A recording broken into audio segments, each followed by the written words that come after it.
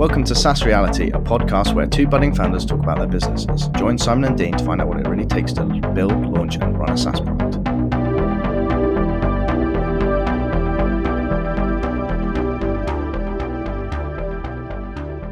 Hi, Dean. Hi, Simon. We get to speak at last. Well, another bank holiday, and we have another one at the end of this month as well. I know, it's crazy season, isn't it? Yeah, I guess there's no more until Christmas, is there, after that? August. End of August. Oh, no. Yeah.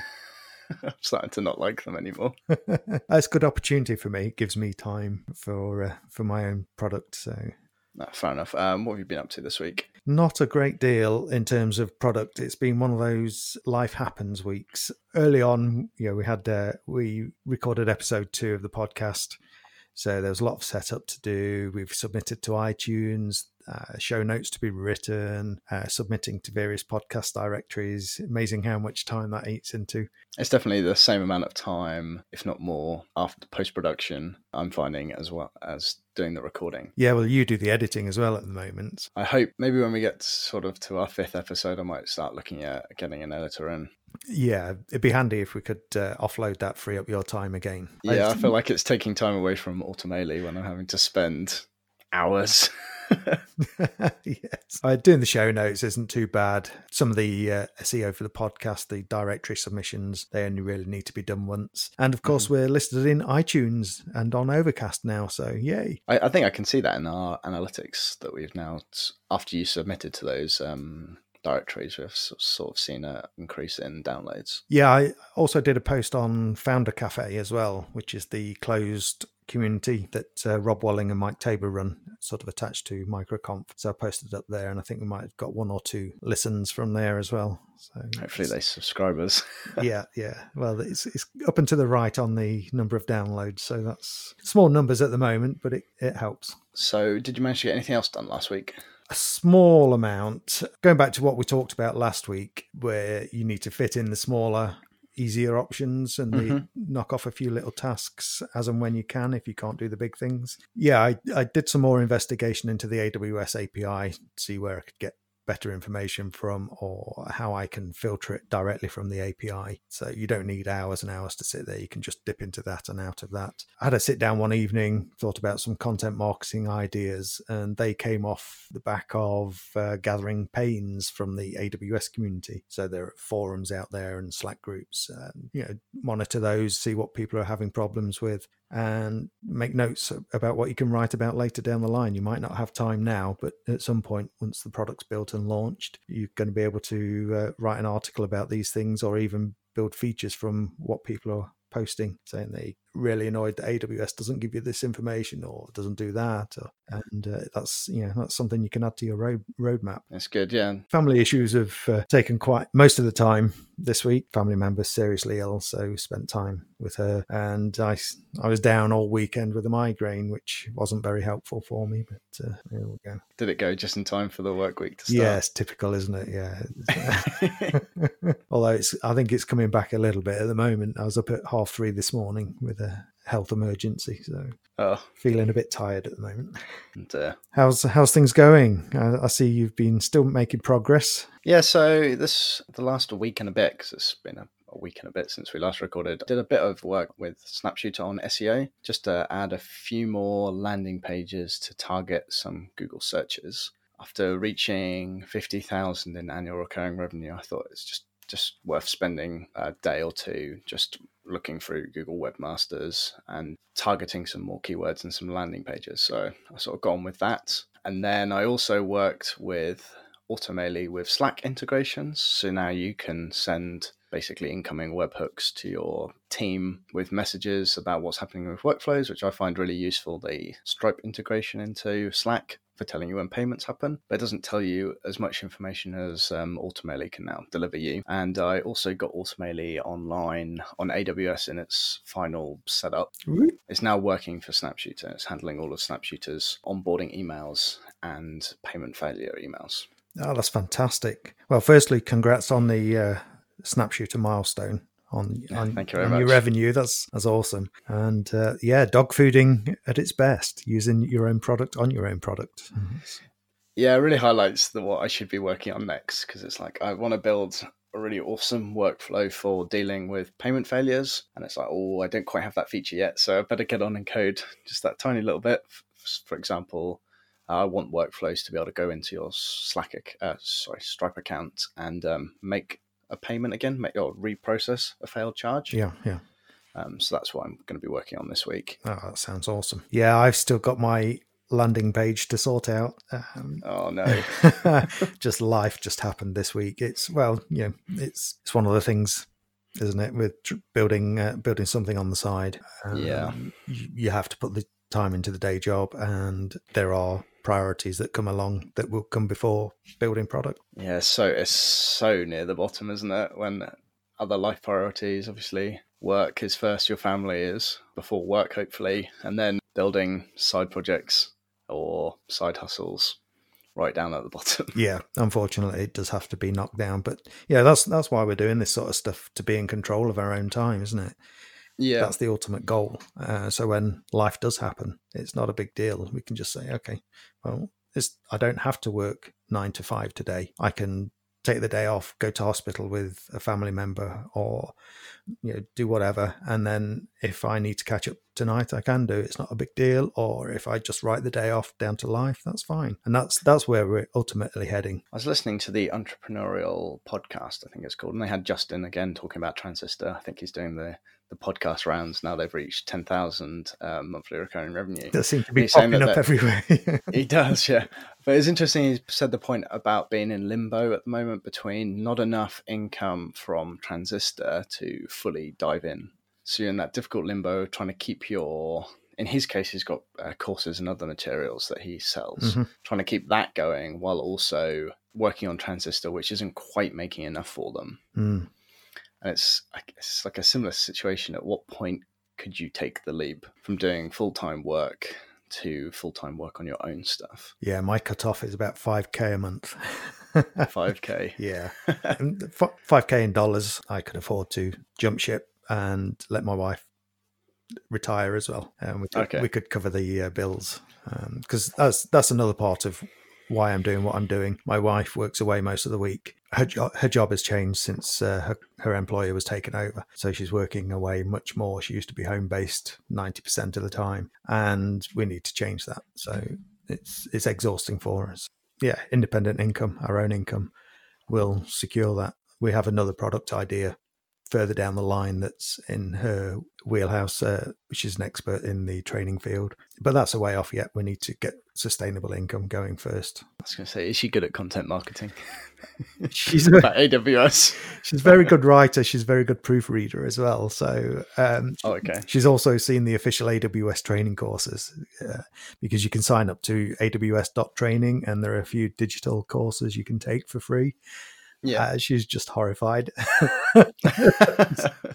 So right. Yeah, she's just absolutely horrified at the quality and how they present information. She trains trainers how to train people. So she's at the top of the tree in her industry. This is a bit Inception. Yeah. So further down the line, probably 5 years we'll do something together. But we need to get Cloud Insights up and running, making some money, so we can give up the day jobs first. I guess from your content marketing point of view, there's going to be, if you can help train people or at least offer decent articles on things about AWS that are pain points, as you say, it's going to be a huge resource. Yeah. Also, she comes into her own presenting data visually. She's a fine artist. She went to art college. So she's very good visually. And she actually wrote a visual impact course for her current employer. So I'm going to pick her brains on how to present all this huge amount of AWS data that I need to give people in a very useful, at a glance view, so they can get the gist. She'll come into her own once I get all the data in the database. It's interesting you talk about building documentation and stuff, because this week I also looked at setting up Help Scout. I think at the moment it's the help desk software I've decided to go with, after using Crisp Chat in the past. And I've started writing the documentation for Automaily. While I feel it's a little early, when I'm building stuff and I think, this would be a really good time to explain to somebody that this is a quirk of doing it this way, or we would recommend doing it this way, I should really write that down there and then, and not try and do a massive sprint at the end just before product launch, trying to get all the documentation in order. And I guess I just glance over stuff. That's a good point, though. Document it while it's fresh in your head. There's nothing worse than just being faced with weeks of writing documentation, because it does take that time, doesn't it? It's not a quick job. I feel when you have really good documentation on a SaaS product, it's like a great. It's somewhere I often go and look at when I'm evaluating software, is what their help desk looks like, and sometimes the help desk will show you more insights as to what's behind that paywall or that login wall than you can get off the marketing sites. Yeah, they can be a little functional. Yes. And I guess the other thing is they're good for SEO, aren't they? Because you're going to start ranking for, if you write them in the correct way, you're going to start ranking for these issues. If your docs are public, if they're like support docs, knowledge base, and it's all public, they're great sources of content marketing. Yeah, I plan for them to be public. Yeah, certainly covering generalized topics, and you can then feed into more specific knowledge-based docs. So dealing with a Stripe chargeback or a card failure, you can do an article on that, which would then feed into your actual specific knowledge-based docs on how to set up Automaily to handle that. So there's great opportunities there. And you look at open source projects, for example, like Laravel. That got popular because it's a good framework, but the documentation is absolutely amazing. Yes, it's definitely easy for a beginner to jump in and just get going. Yeah, so having that information there, it also shows larger customers, enterprises and so on, that you have taken the time out to do this sort of thing. It's not a fly-by-night project. No. I've not reviewed your documentation yet. You sent me the link, but I've not had a chance to have a look. So it's only a couple of articles at the moment. I'll do a bit of proofreading for you. Thank you. It was more just to show off some of the features that I've got as well. I haven't had a chance to update the landing sites during this sort of rewrite from clever emails to dumb emails, but really clever workflows. I haven't had a chance to update the landing site to reflect that. So, as it's the main selling point, it might be worth putting a bit of time into that. Yeah, getting one of the last 10% that takes 90% of the time. Yes. I feel like I'm really getting there. There's only a few little actions I need. So, for example, reattempting payment failures. And once that's achieved, I think I can build really complicated workflows for dunning. There's a few more conditionals I need to add in. But after that, I think I'm ready. Watching you week by week, I see probably more than what you release publicly. Of your progress with Automaily, and you're just chipping away at it. You're being consistent, you're putting the time in, and it's starting to show the results. And I'm getting really, really excited for you. That's your list of things that need to be done is actually getting longer as I start to use it more and more. So, for example, I had a bit of an error, a mistake on my part when I accidentally sent some testing events to the production system, and it sent an email to something like simon@example.com, which obviously bounced instantly. But then it showed me that there's nothing in there for handling bounced emails. Right. So that's something I need to then go back and do. And I guess that would be in itself a custom workflow. One, I need to make sure Automaily doesn't try and send emails to bounce addresses. But two, if you've got a SaaS product and someone signs up and their email bounces, that's a pretty big issue that you need to solve manually. Yeah, I don't know whether you could build in sort of predefined mini flows that you can combine into an overall workflow. So, you have 3 options for what to do on a bounced email, and they could just drag one onto the workflow that they're building. It gives them some basic steps to handle these things, and they can add in extras if they want to. Yeah, I think the most basic form would be a trigger that would go when a bounced email happened. Internally, I would make sure that email got marked as bounced, but then you could perform your own actions like sending Slack notifications or emails to internal staff.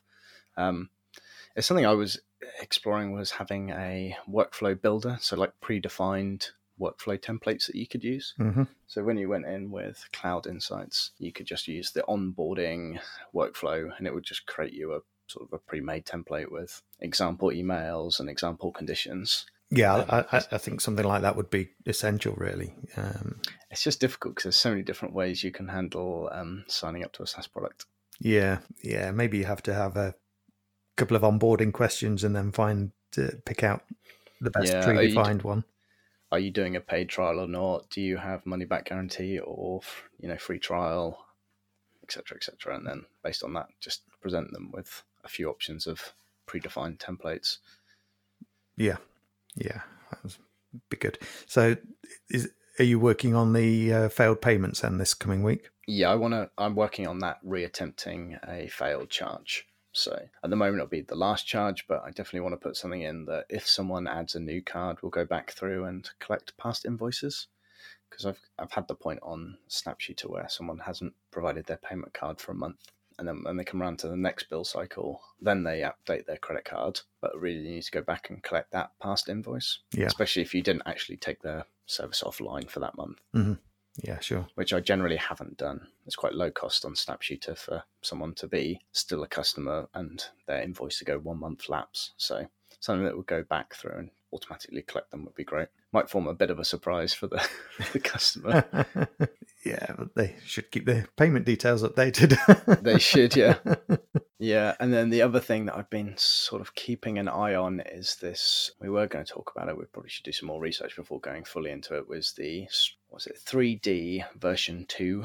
So the payment verification, which all the banks are introducing and is sort of mandatory in the EU September this year. Oh yeah, the SCA or whatever. Yes, it is. I say, yeah. I've got to read up on that. That might be a background task for me this week. Yeah, that'd be good if you could come back. I'm a bit worried about subscriptions and charging off screen. I think they're defining it as off screen. So it seems all okay if the customer is there. You do the Stripe Connect payment as normal. During the process, it would then flash up and say like, "Oh, we need to verify with your bank," and then they do it there and then, and click the pay button, and everything would be good, like it currently is with when you shop. Just like it is currently with when you shop online and it takes you to your bank to perform verification with your bank directly.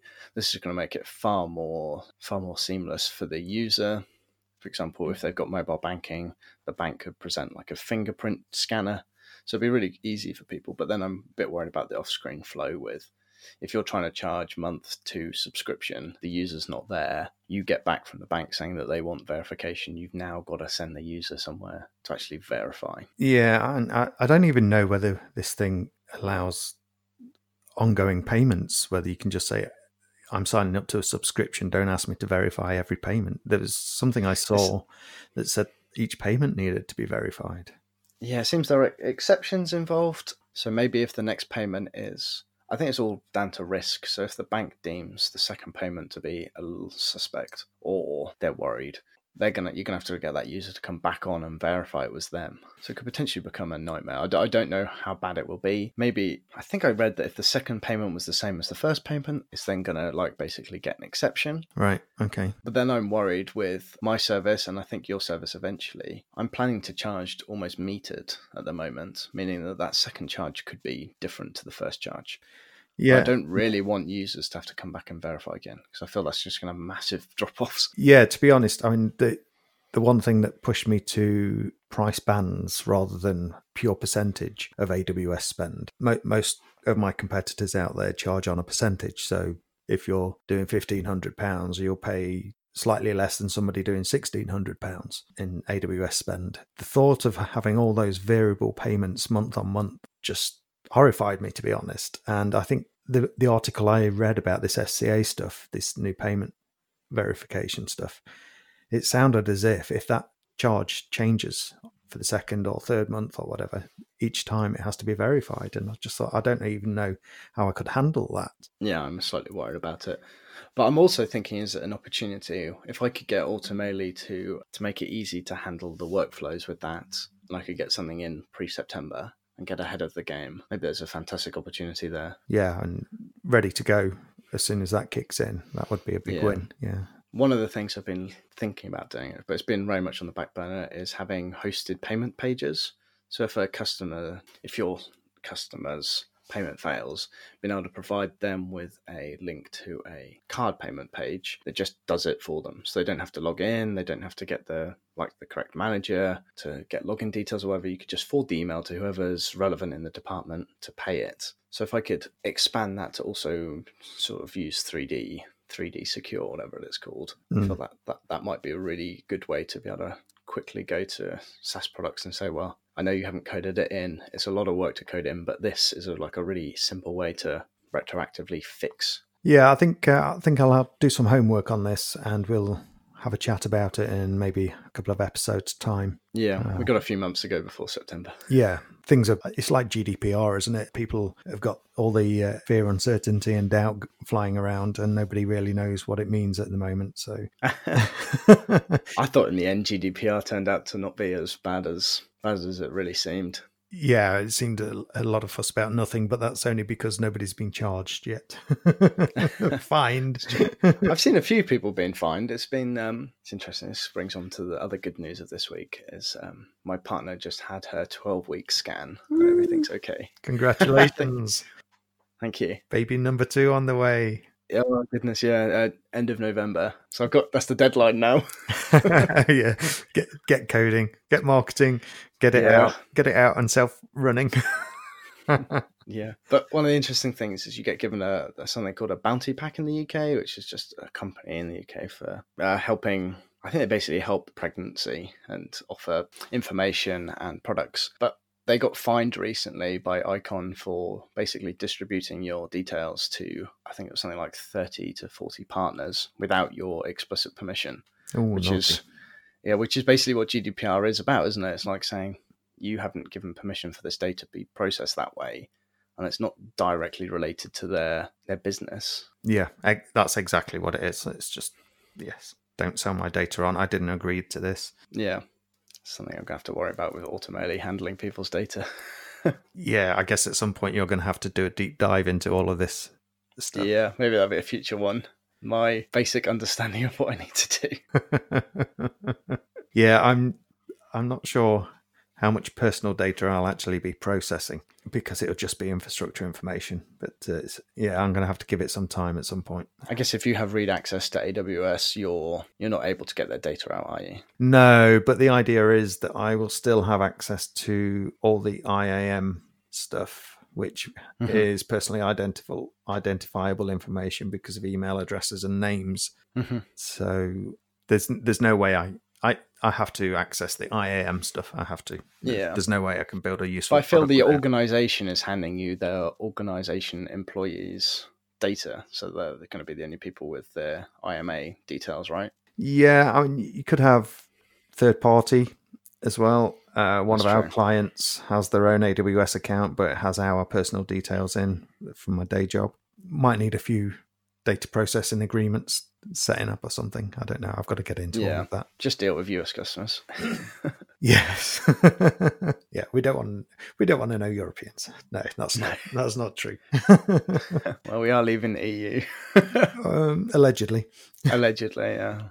Fingers crossed. Maybe. But that doesn't go through. Yeah, well, who knows? Let's not get into that debate on here. No. Not doing politics. No. So I think that about covers it for this week, isn't it? I kind of know what you're going to be working on this week. Yes, chipping away. Same as last week. Yeah. It's just a quick update, wasn't it? We had bank holiday weekend. Bank holiday in the UK means public holiday, just in case they're called something different elsewhere. So we had Monday off as a national public holiday.